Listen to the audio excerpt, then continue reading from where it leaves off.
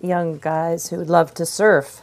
So he'd go surfing with them, and he was out there surfing with these young dudes one day, and finding he kept falling off his board and feeling a little frustrated. And finally he thought to himself, what the hell am I doing out here with all these young guys, you know? There's something wrong with this picture. Or the story of a 71-year-old yoga practitioner who said to me when he was noticing a new pain in his hip, he had the thought, I'm done. He said, you know, I came to yoga originally because it helped me with my pains. Now, he said, it aggravates them. So he was feeling like he was losing his yoga practice. Maybe not all of his practice, but only some parts of it. Or the grandmother who is over at her daughter's house with the new baby, and a friend of the daughter's there. And the grandmother, of course, is thrilled to pieces to have a new grandchild and has all kinds of advice to give about this, that, and the other. But she notices in the course of the afternoon that they're not really wanting her advice very much. They're not paying a lot of attention to her. They're busy chatting with each other, the daughter and her friend, and she begins to feel sort of left out, like, oh, I don't count anymore. So any or all of these experiences are the kinds of experiences that we begin to have. They speak of changing realities.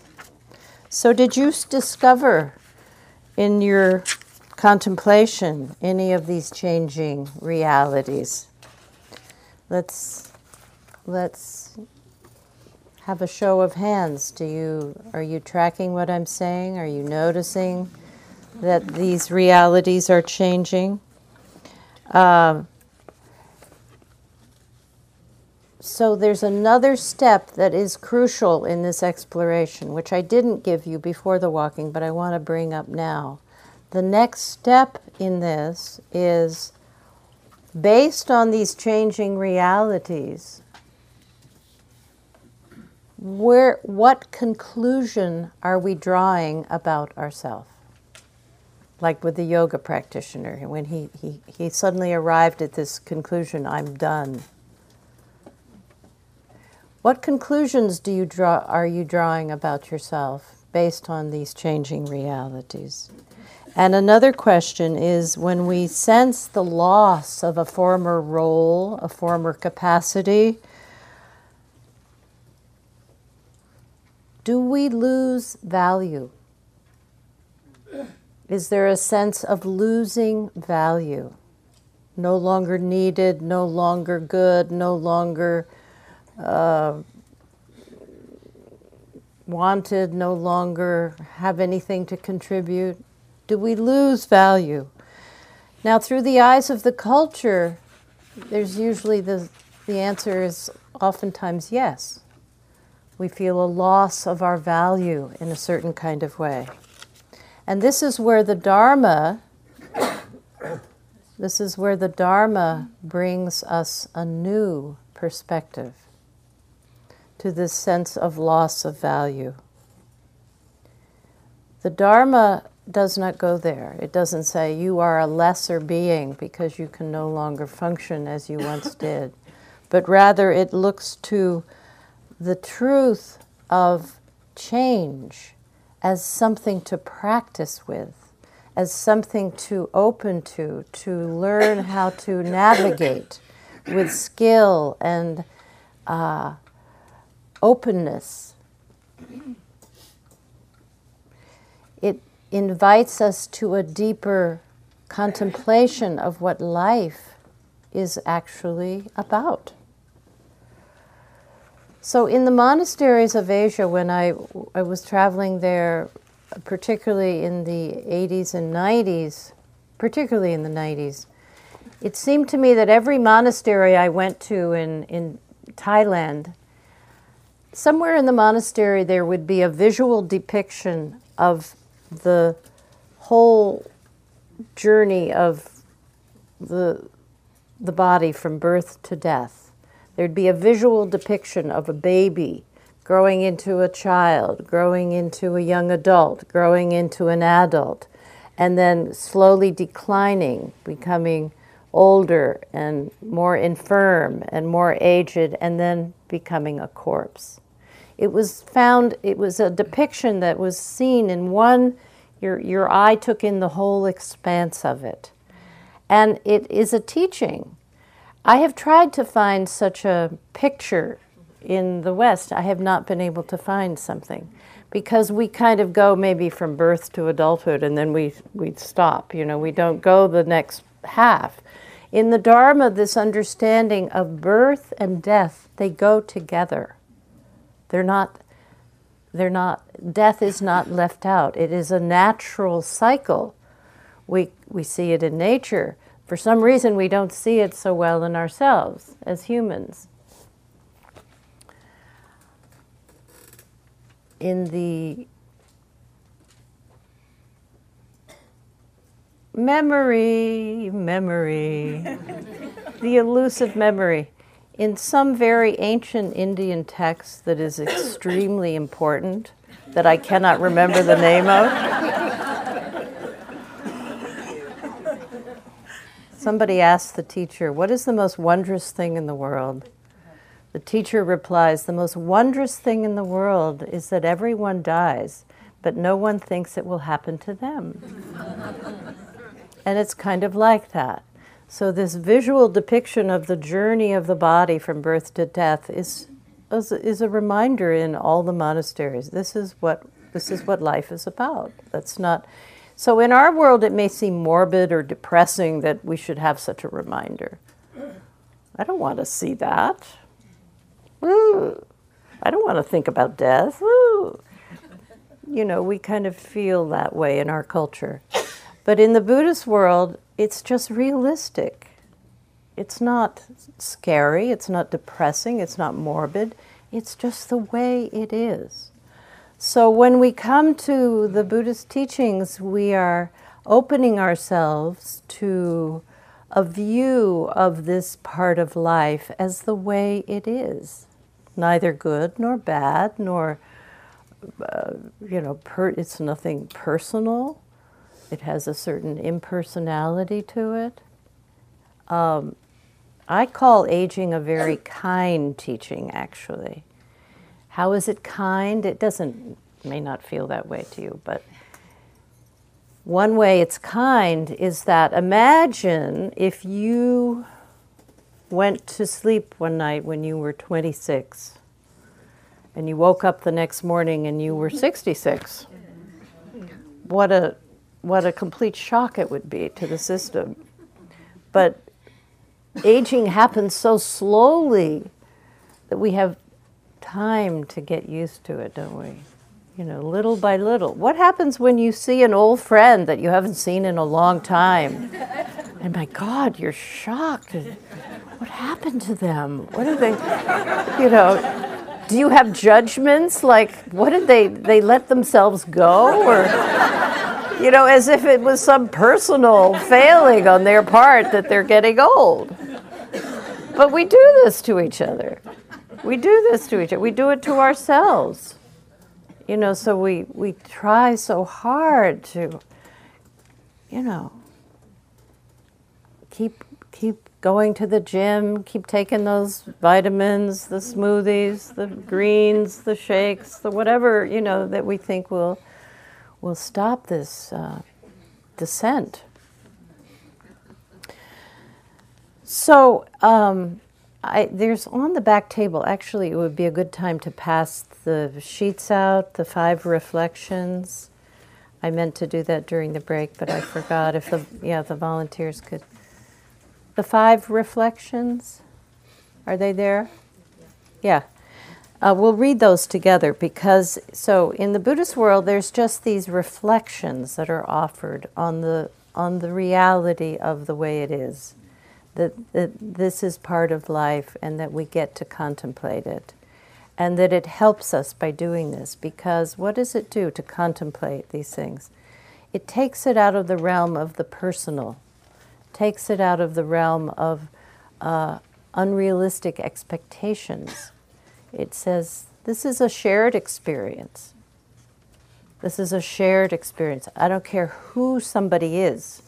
They might have all the money in the world. They might have all the wardrobe of the world.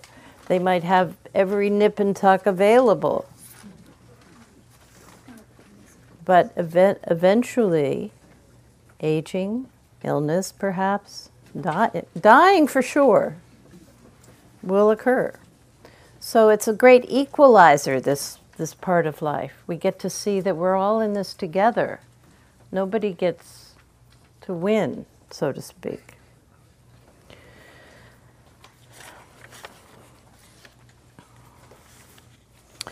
But in our culture, so I just want to highlight the difference between this view, how we might hold aging, and the view in the culture. The culture is not very, the culture can, what are some of the cultural views of aging and getting old? Let's just name them so they're in the room and we're not just thinking about them by ourselves. Let's just speak out some of the views. No, we don't need those till this afternoon. If you work at it, you can put it off. If you work at it, you can put it off. Behind closed doors. It's behind closed doors. Oh, it's behind closed doors that we age. Only when we're in the privacy of our mirror. The mirror and I together will. We are invisible. How does that work? Maybe we need a mic. Yeah. We are invisible.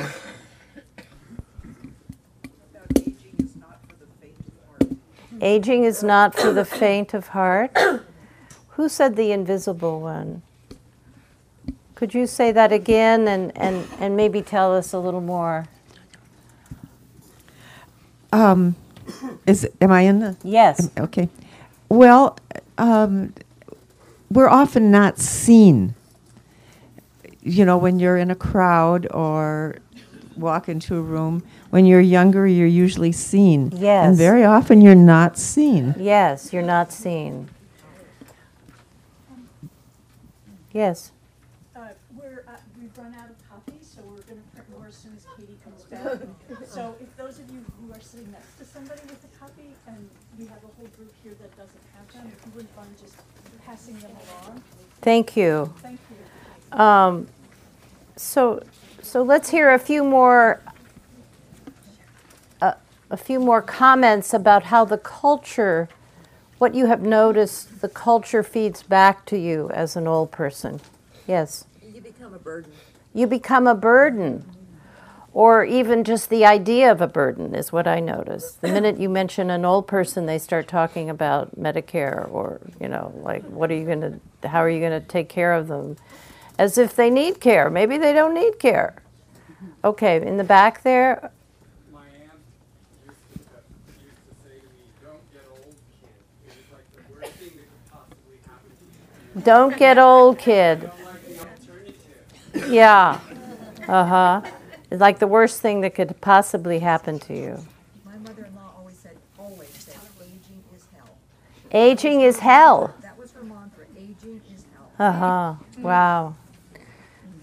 We're no longer competent. Would you say it into the mic? We're no longer competent. In what ways? Anyway, financially, emotionally, physically, Mm-hmm. Yeah. mentally. Mentally. Here's one up here. I'm sorry to. At best, we become respected but distanced from younger people. Speak into the mic. We become respected by younger people, but we're distant from them. We're no longer their buddies. Yeah. There's a distance. Mm-hmm. Thank you. Yes, here's an eager person. Older and wiser. Older and wiser. Lovely. Let's hope. Maybe. One man said to me, I'm old, but I don't feel too wise. The world is becoming a big village, I was born and raised in India, and the culture there said that the old people are the repository of wisdom. And since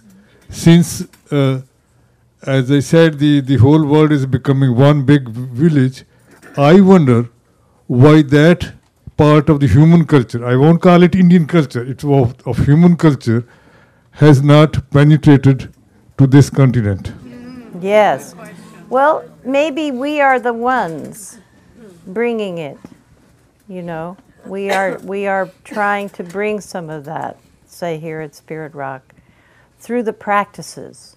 That's where it comes from, the practices. Yeah. Yes. Well, here let's wait for the mic. Yeah. I don't think that not being respected as a bearer of culture is a national trait or a Western trait so much as a generational one.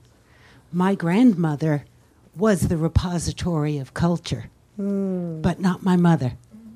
Okay, so something got lost between generations. What I was going to say, though, my reason for standing to contribute was that the perception of the old has become that we no longer have anything of value to contribute. Yes, that's right. Yes. There's. Let's pass it down here. You.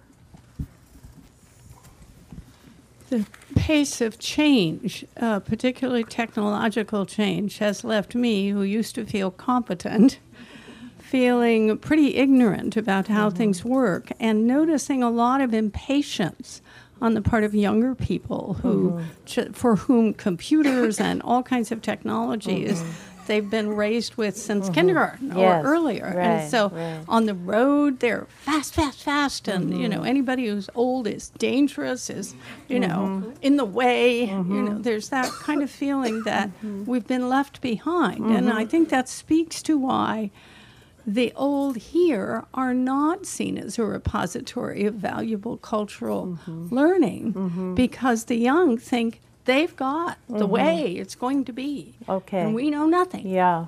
So, well, let me I feel moved to say right here, as just to bring in the other side of this. What do we have?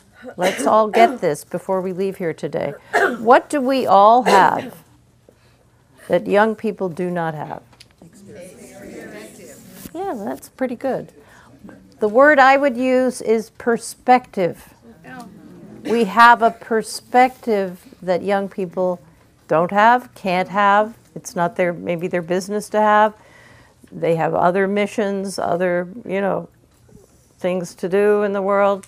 But we do have a perspective. So even the sense that speed is king, you know, the speed is the thing now. Well, what do we know about that? You know, what do we know about technology that they don't know? So there's another perspective on all these issues that I think older people do have. Yes?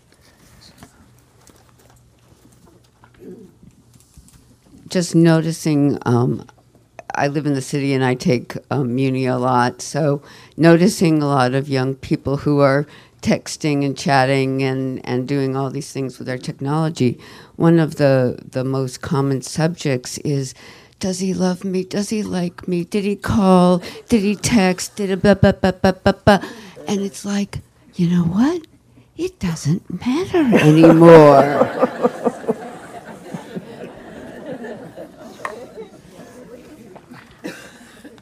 Wow. I just want to say that I notice that now they give me that always people offer me a seat on BART. If I'm taking a plane, they always put my luggage in the overhead. You know, it's a kind of at first it was difficult to accept, and now I like it. Why not?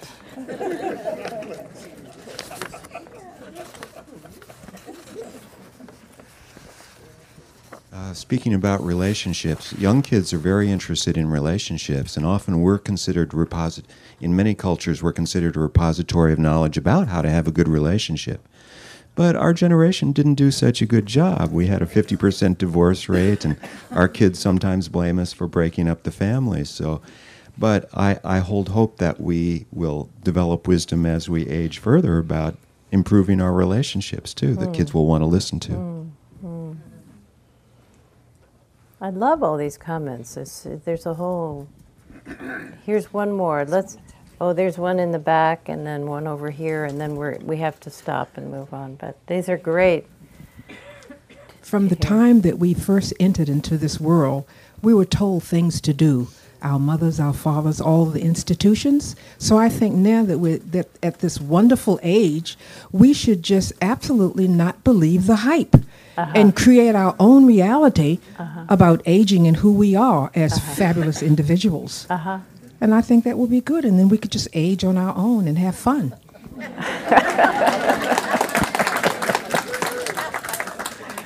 Yeah, there is a sense of a new paradigm trying to be born.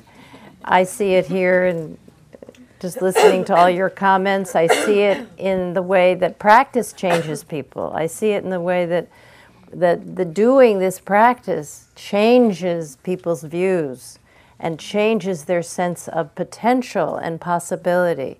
So that is why I think using this time of life to practice is so vital and important, because it brings greater freedom, greater vitality, all the things we've already spoken about. Okay, over here, and then we should probably move on. Hey, there. See this woman here? Thank you.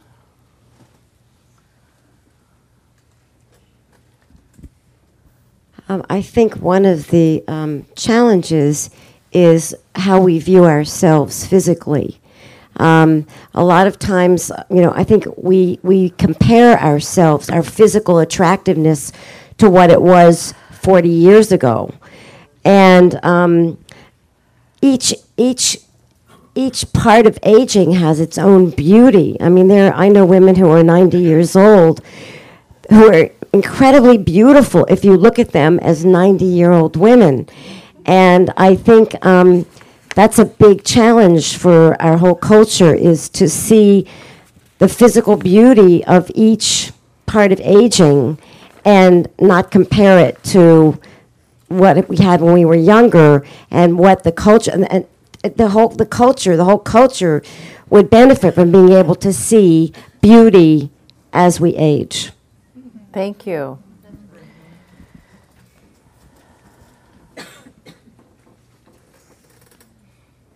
Thank you. So, what we're speaking about are the changing realities, and some of the ways in which the roles that we once played and are no longer available to us, or the capacities we once had, which are changing and no longer available to us. Could I have a copy of that? Yes. Well, she's handing out some new ones. So, yeah. Oh, thanks. Thanks, Nancy. Because I want to read this together, so we can together do this contemplation as part of a way to practice with this truth of change. So does everyone have... Nancy, right across from you on the aisle here?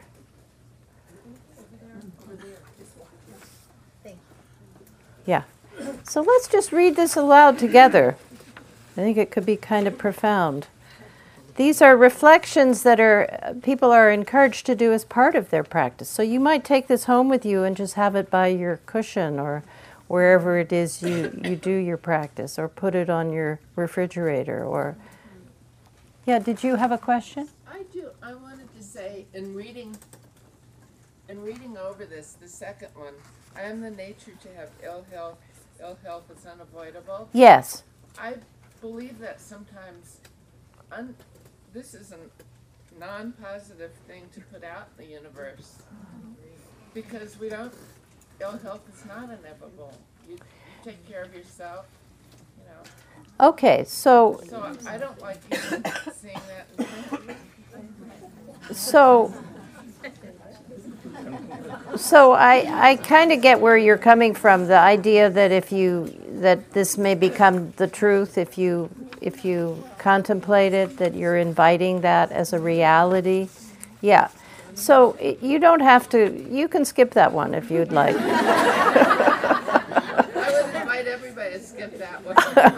Well, remember this was from the time of the Buddha. Perhaps they didn't have as many ways of staying healthy then as they do now.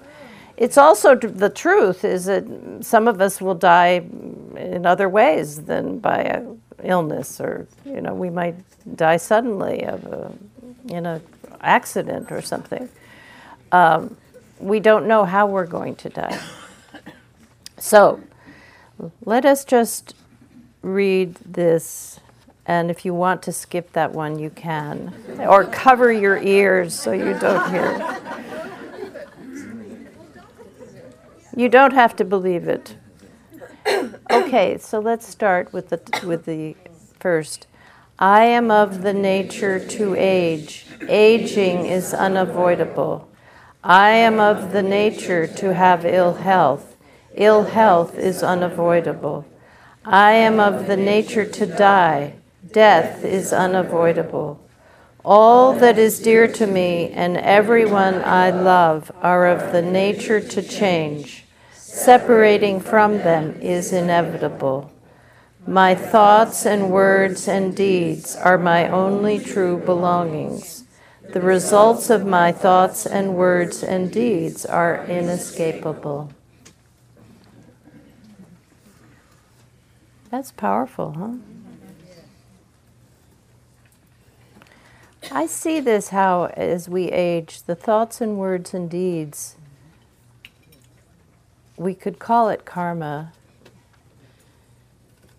They are here with us. The thoughts and words and deeds that we have most practiced in our lives are here in our consciousness. So this could be good news or it could be bad news, or maybe a mix of both. But we can take that to heart and see that they're powerful, our thoughts and words and deeds. The things that we did or didn't do, the things that we feel really good about, the loving thoughts that we have, the words of encouragement or love, of forgiveness that we have offered. They live in us, don't they? So this is what that is about. It's like all the chickens come home to roost. As you get older, you might have some regret about something you said when you were 29 or 54. But it speaks of the power of cultivating a mind where thoughts and words and deeds are allies. Become allies for us in our journey towards death, so that we have the thoughts and words and deeds with us that will most bring with them a sense of well-being, of completeness, of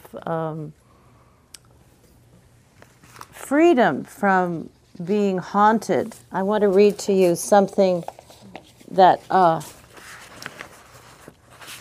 I love by the poet Miloš, who wrote this poem at the age of 94. He says, in advanced age, my health worsening, I woke up in the middle of the night and experienced a feeling of happiness so intense and perfect that in all my life I had only felt its premonition. And there was no reason for it. It didn't obliterate consciousness. The past which I carried was there together with my grief, and it was suddenly included, a necessary part of the whole, as if a voice were repeating, "You can stop worrying now. Everything happened just as it had to. You did what was assigned to you, and you are not required anymore to think of what happened long ago. The peace I felt was a closing of accounts. The happiness on this side was like an announcement of the other side. I realized that this was an undeserved gift, and I could not grasp by what grace it was bestowed on me. Isn't that beautiful?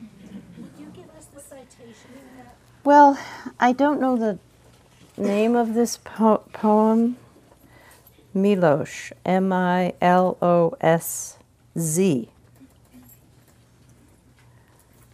Written at the age of 94 in 2001. So I would take the first line, in advanced age, my health worsening, and I would Google that, and you will find it. See, technology is good sometimes.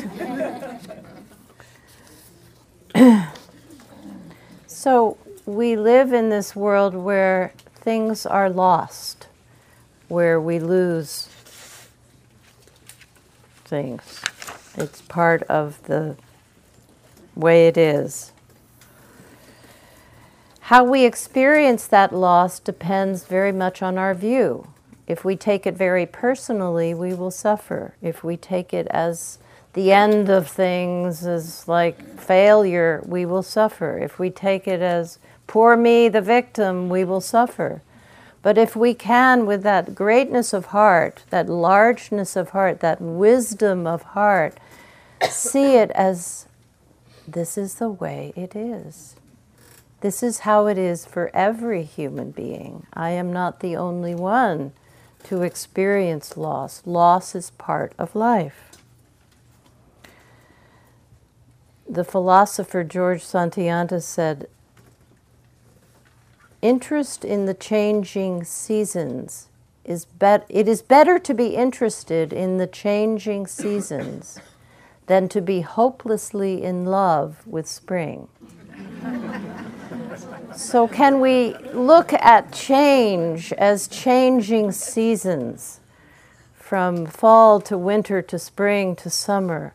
We know this. We've lived through winters, haven't we? We've lived through autumns of letting go. We've lived through springs of, where we thought the hopefulness of spring would always be with us. We've lived through summers of doing and manifesting and expressing. We know these seasons, and our job is to appreciate the wisdom that comes with each changing season. If we are deeply attached to spring, we will suffer. So this is our practice, opening to all of it. So loss is part of practice. And then we also see the other side, that some endings are a relief. Oh, thank God I got through that. Maybe there have been times in your life that you feel greatly relieved to have moved on from, greatly liberated from some burden or oppression or task that you didn't enjoy at all. So, hallelujah, we like to look at that part of change as well. So change has many flavors.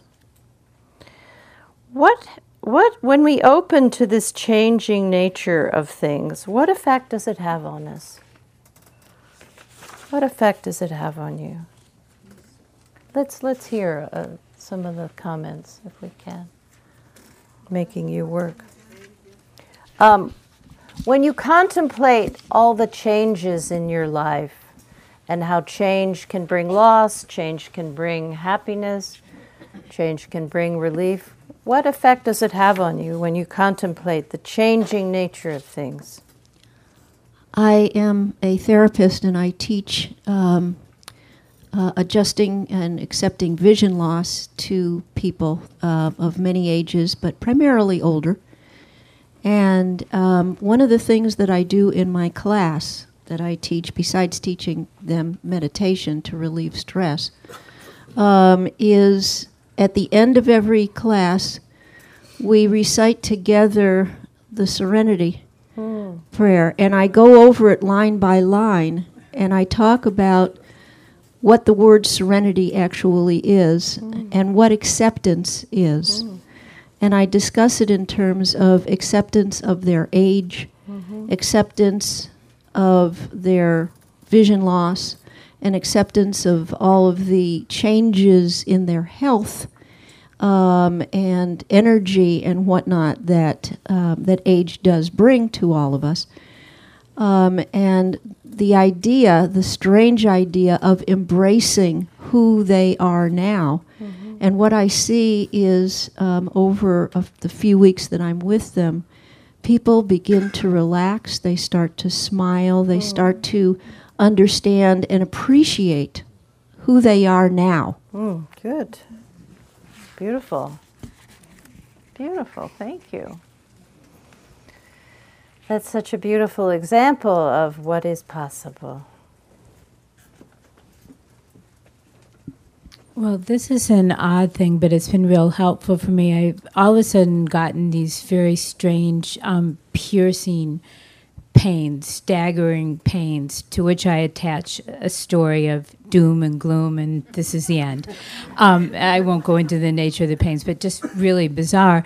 And what I've noticed with the 5 or 6 years of practice is that I watch this story and I watch the pain, and then when the pain recedes, I remember, oh yeah, that's what they taught us, that everything comes and goes. So there's been just a little bit of a respite there, despite knowing that the pains will come again, to remember that the rising and falling is the deal. Yes, thank you. Yes, it makes a big difference. The story, we'll talk this afternoon about the story, because that is one of the biggest pieces of how we get caught in old identities, is through the story. So this afternoon we're going to do a major deconstruction of the story and some of the ways in which we're stuck in fixed notions of who we are. So thank you. Who else? They're in the back, I see, all the way in the back.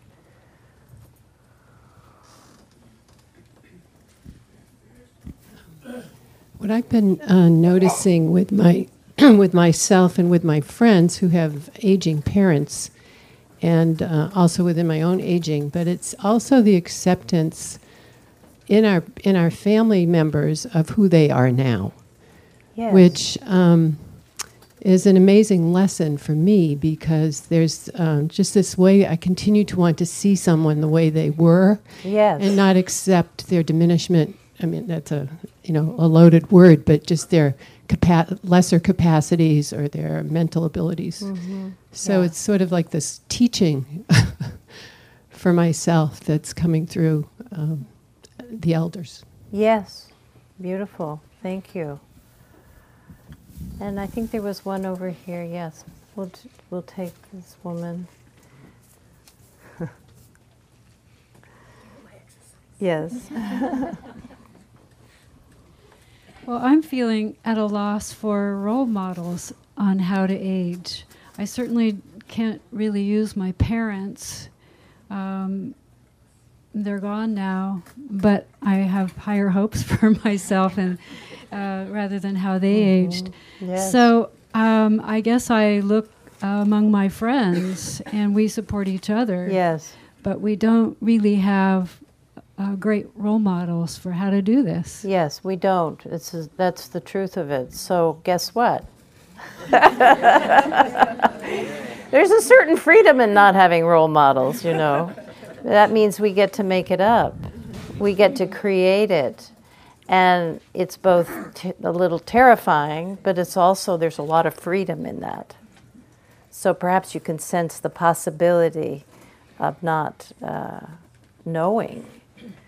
There's a lot of not knowing in aging, not knowing who I'm supposed to be, who are my role models, where I'm supposed to go. There's not knowing when we're going to die or how we're going to die. We kind of get the idea that maybe I'm going to die, but When? When am I going to die? Maybe it'll be this afternoon. Maybe it'll be in 25 years. Can I even wrap my mind around that? We don't know. We don't know how we're going to die. What is it that's going to take us out? We don't know. So this idea of not knowing is one, and we're not going to, this could be a whole day long in itself, this quality of not knowing, but really to become more at ease in the midst of not knowing is a great thing to practice with. Just not knowing. And finding that life itself, if you're listening, if you're attuning yourself to what's coming, what's being offered, you will find your way. But you will find your way from the inside out, not from the outside in. You will find your way. That's why practice is so very useful. It helps to guide you in this journey of not knowing. Okay, so a very important question that we need to explore, and then I want to do an inquiry with you so that you have some chance to do some more practice. And then we'll break for lunch by 1 o'clock. By 1 o'clock we'll break for lunch. So here's a big question.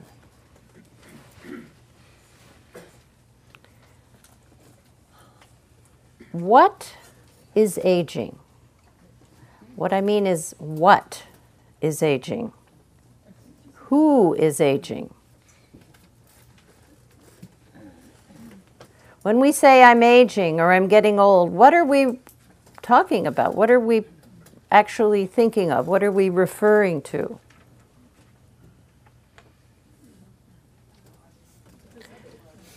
We're referring to the body.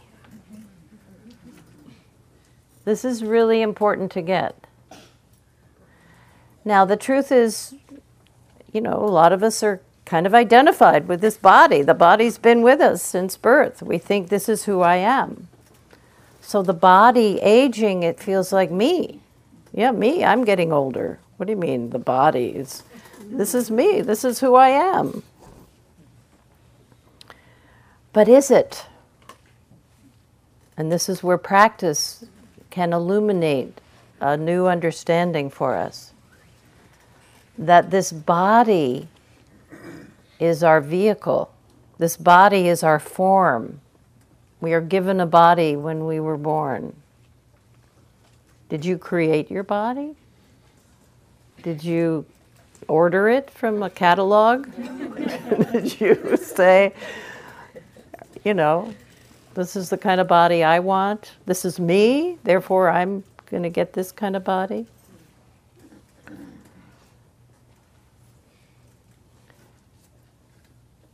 Do you know what your body is up to? We think the body is who we are, but then we find out that the body has a life of its own.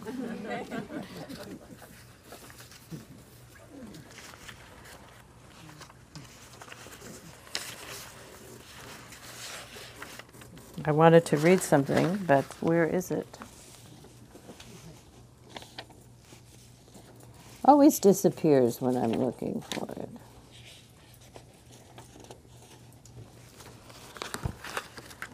Ugh.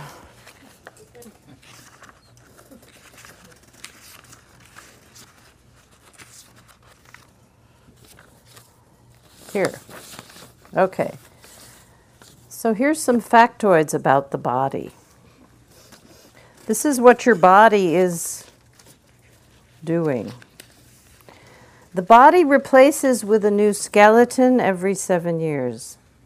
The body grows new skin once a month. The body replaces new eyebrows every 3 to 5 months. The body replaces a new head of hair every 2 to 5 years. The body makes a new liver every 6 weeks. The body makes new stomach lining every 5 days. The body gives birth to 100 billion red cells every day. Every breath we inhale billions of atoms that end up as heart cells, kidney cells, brain cells. The body replaces 98% of its atoms in less than 1 year. So in other words, at any given moment, parts of your body are appearing and disappearing without you even noticing. So if you think you are your body, which body are you talking about? The body you have today is not the same one you had yesterday. So this is the way we begin to explore in practice, by seeing what it is we're actually talking about when we talk about a body. That the body is not this solid, enduring entity, but rather a living, moving, changing manifestation of life. Not me, not mine. I know nothing about my body, really. We generally, as humans, we know very little about the body, really. I mean, this wonderful science discovers more and more, but still there's so much they don't know. This mysterious living presence that we call me, this body, has a life of its own. And it seems to do quite well without my fussing with it, you know. I mean, if I had to figure out how to digest my lunch, you know, the body knows how to do that. Thank goodness. It does it all by itself. Thank goodness. So in the Buddhist view, this body is this body, but it is not me. And it is certainly not mine. It's not owned by me. It's not under my control. In that sense, it's not mine. It is a gift of life. It was given to us. It will be given back when we die. But not me, not mine. It is what ages. The body and the brain is part of the body. Yes, they age. But what does not age? So right now I'd like you to close your eyes and just notice your experience. Notice your breathing.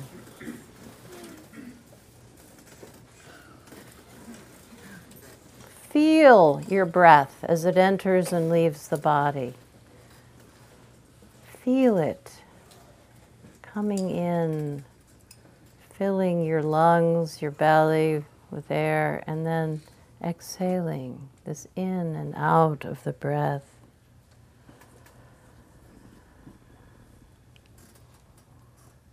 And now I'm going to ask you a question. How old is your breath?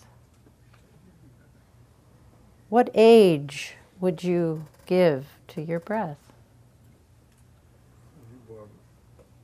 What? Newborn. Newborn. That brand newborn. Now listen to the sounds in the room. Be aware of the sounds.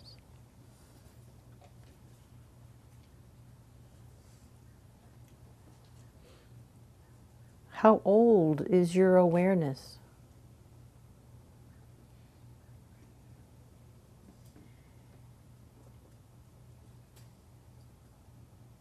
Does your awareness age?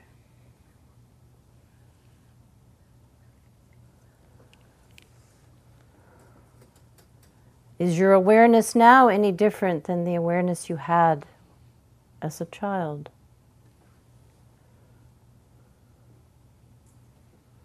Or is it ageless, timeless, untouched by aging, by the changes in the body?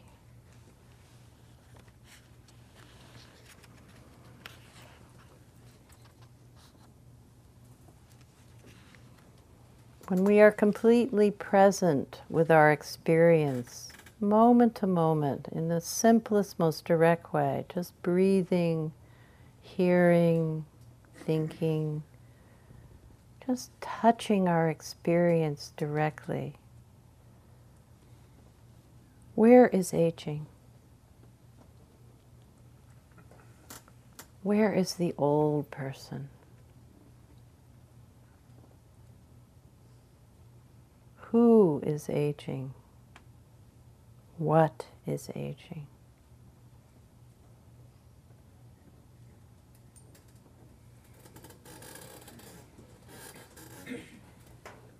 In the direct experience of being alive,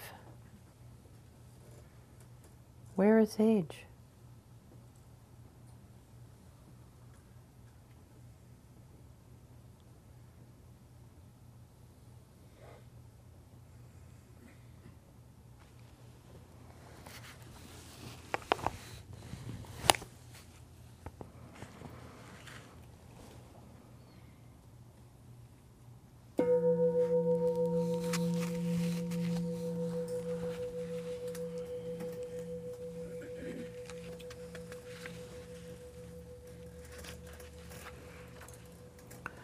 So this is what mindfulness can reveal. Mindful awareness reveals what is aging and what is not aging. And this is an important thing to remember, to practice with, to stay in touch with. So we don't just tell ourselves the story, I'm old, I'm aging, I'm whatever the story might be. It's not all of who we are. There's this exquisite aliveness of being that comes when we bring awareness into the present.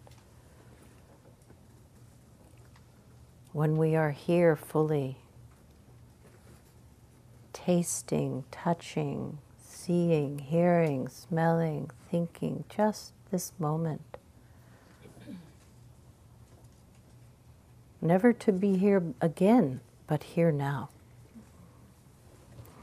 Okay, so now we're going to go into, before lunch, I want to do a dyad with you, where this is a form of inquiry that we do here at Spirit Rock, where we help each other by sharing a question with each other.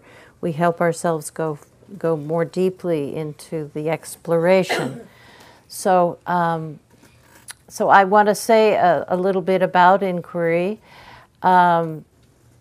But I think first, if you would find a partner, and that can be as easy as turning to someone near you and rearranging your chairs so you can be sitting across from each other.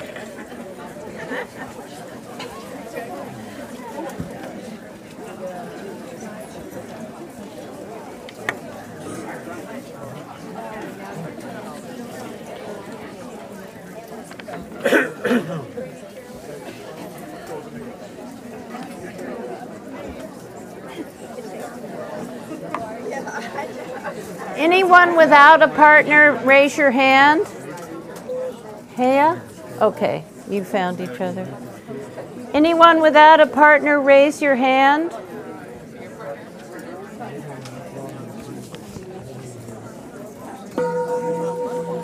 Okay, folks, listen up.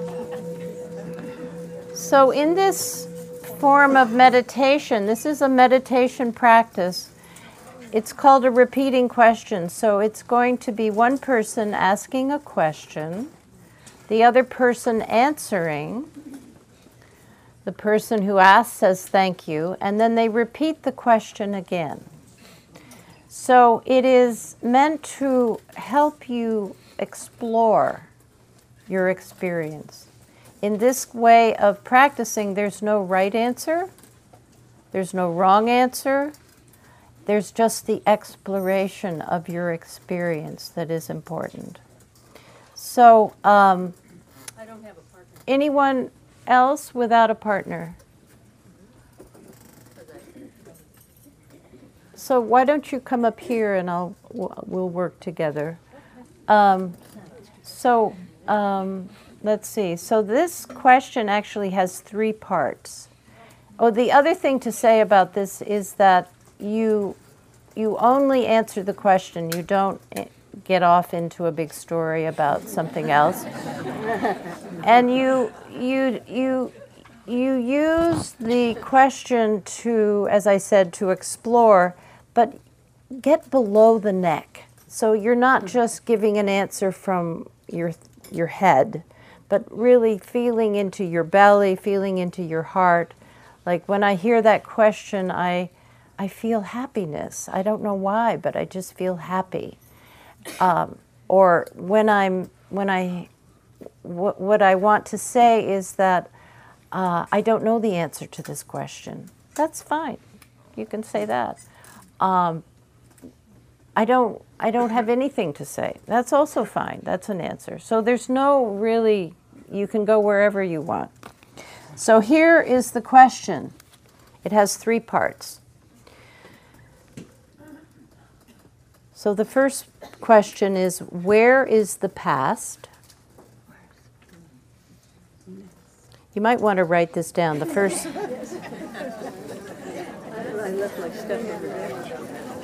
That's okay. Where is the past? The second question is, where is the future? The third question is, what is here? So the way it's going to work is, say my partner asks me, where is the past? And I look inside and I say, yesterday. And they say, thank you. And then they say, where is the future? And I say, tomorrow. And they say, thank you. And they say, what is here? What is here? Oh, my breath. Thank you. Is it here or fear? Here. H-E-R-E. What is here?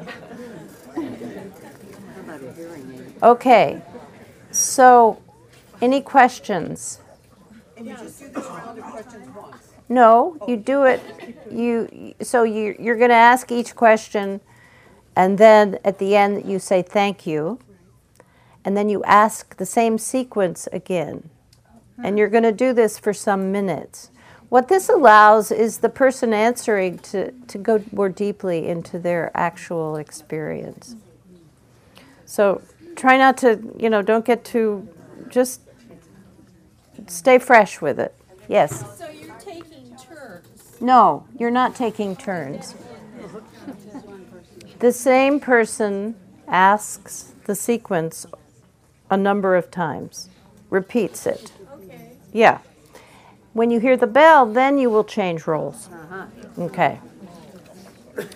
So decide who will be the first person to ask the question. And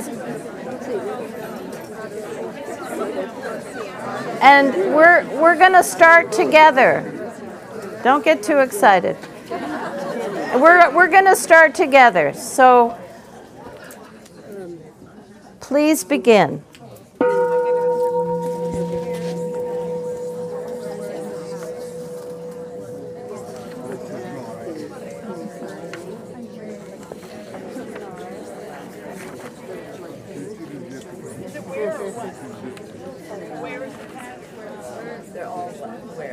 They're all where?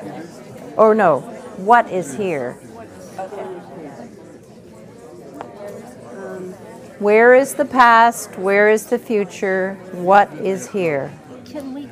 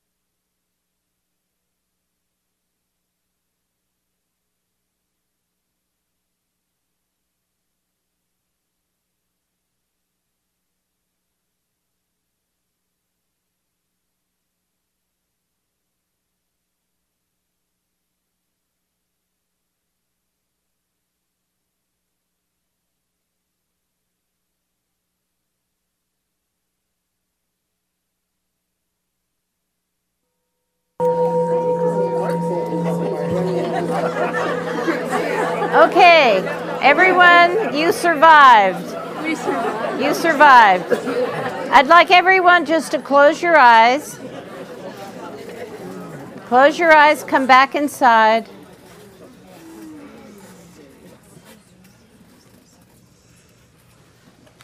Just feel your body, feel your breath.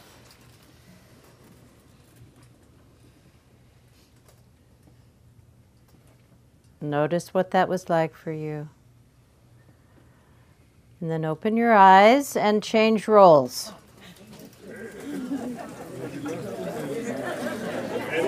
Please begin.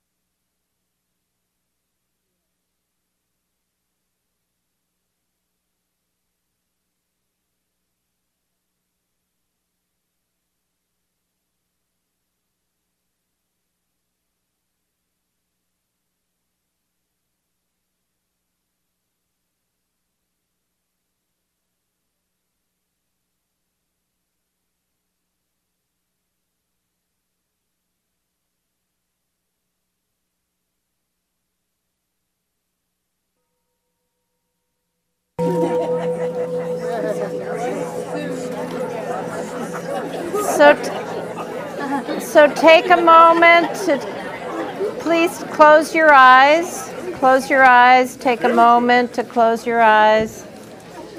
Come back inside. Feel your body. Feel yourself sitting here.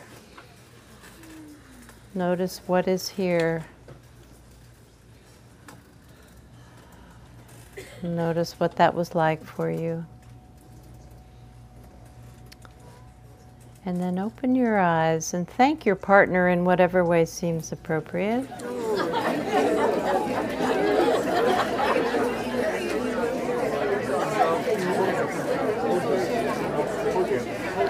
And let's come back together. Let's come back together as a group.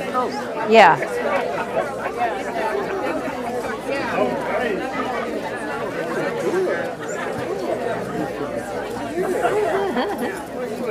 I have to get up differently than I used to. I do too. I was going to just say But- one of the things that changed was that I get the finger more.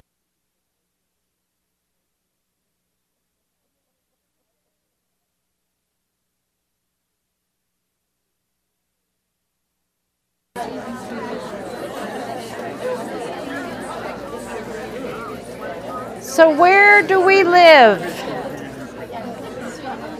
Where do we live? Where do we live?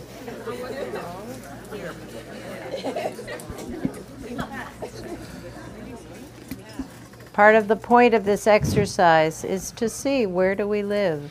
Do we live in the past? Do we live in the future? Do we live in the present? Sometimes.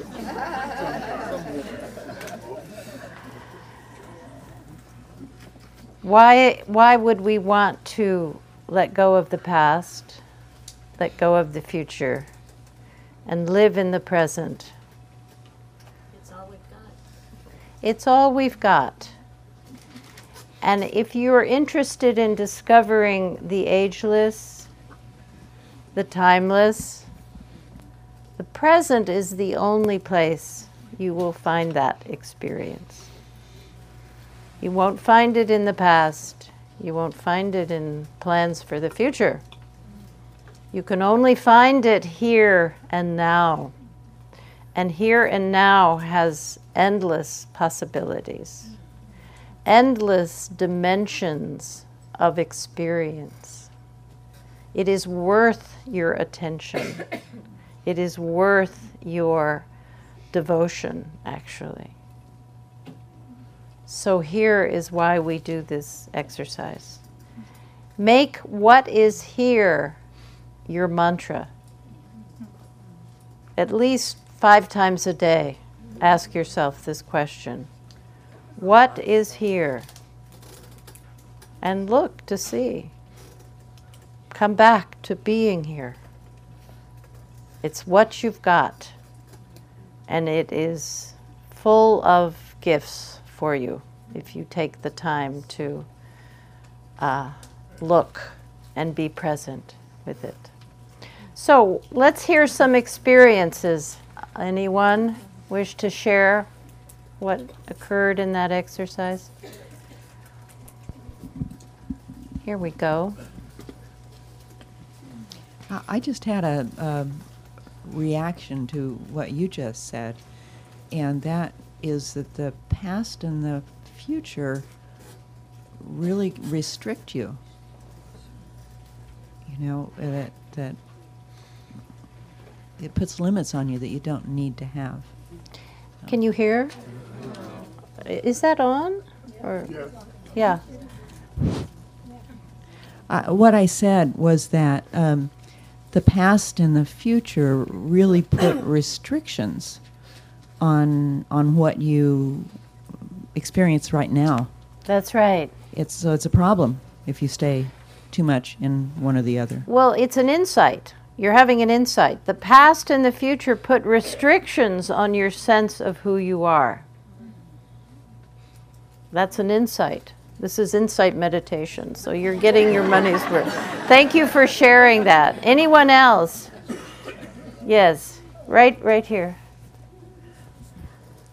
In the moment when I was asked, in the moment, in the here and now, I just felt such incredible communication.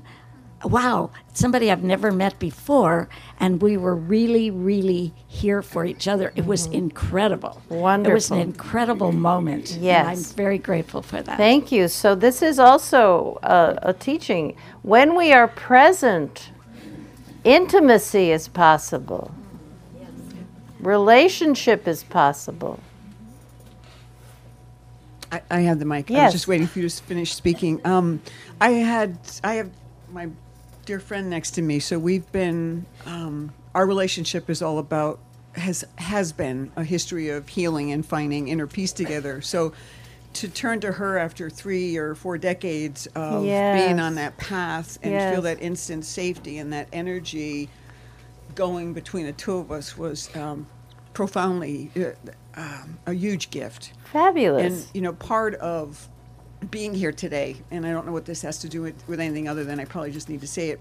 I recently got laid. I've worked since the day I was 16. I really recently got laid off from my job, and I'm 61. So I'm having some feelings. Yeah. I've always been valued. I've always, Yes. So I'm sitting here. I'm not fighting off feeling disvalued, but I am engaged actively in inviting this. Wow, what is this new place? What is this new chapter about? Great. And aside from having the gift of time, I'm sort of screaming Yahoo in my heart because I can feel the newness.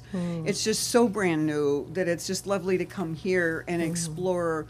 The disappointment feeling, the betrayal feeling, and also right on the heels of that, this excitement feeling. Wonderful. Wow. Thank you for sharing that. And, you two can get together and do this some more.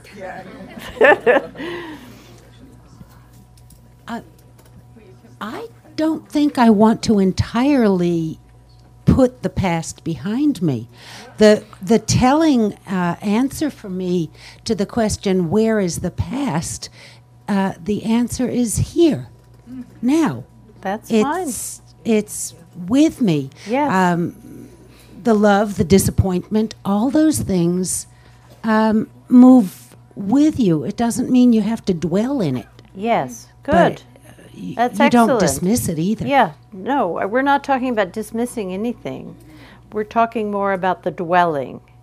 If we're dwelling in the past, some people that happens, that's where they live, is in the past or in the future. But you're speaking about another level of being where the past is alive in you. It's not something you want to give up or need to give up. It's part of the richness of who you are. Yes, so that's good. Okay, back there.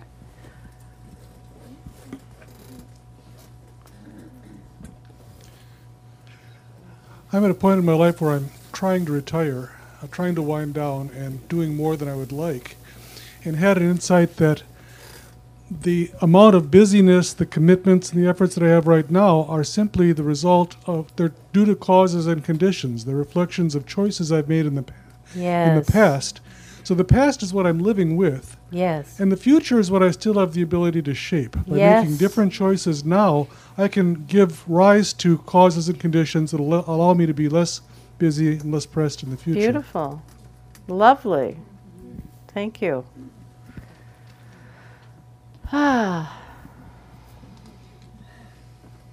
Anyone else?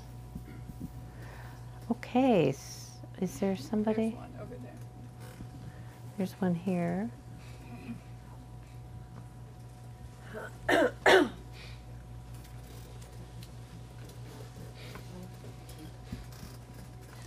I just have a quick comment, which is we don't all get to age. It's it's a lot of things, but some people don't live long enough to age, and I'm grateful I'm getting to age. Lovely. Yeah. Yeah, exactly. Right. There's a richness. Yeah. This will be the last one.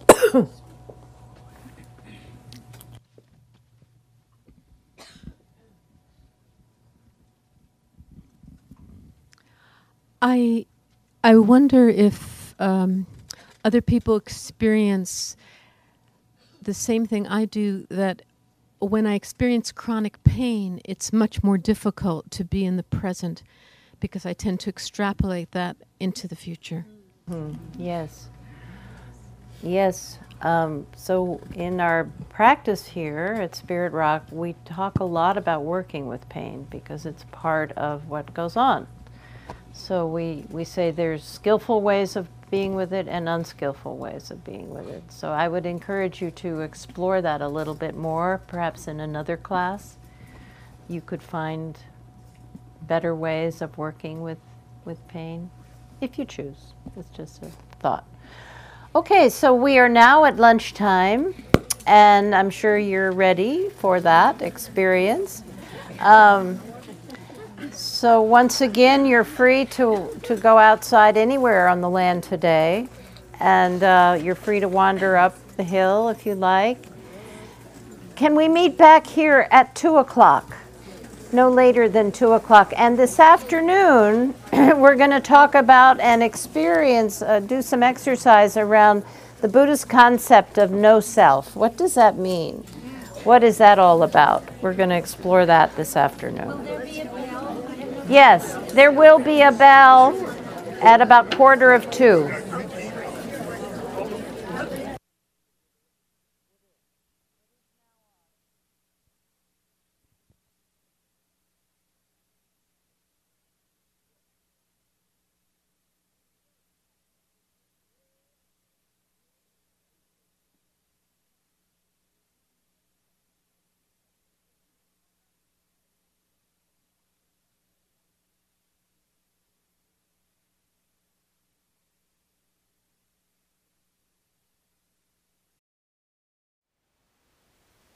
Thank you for listening.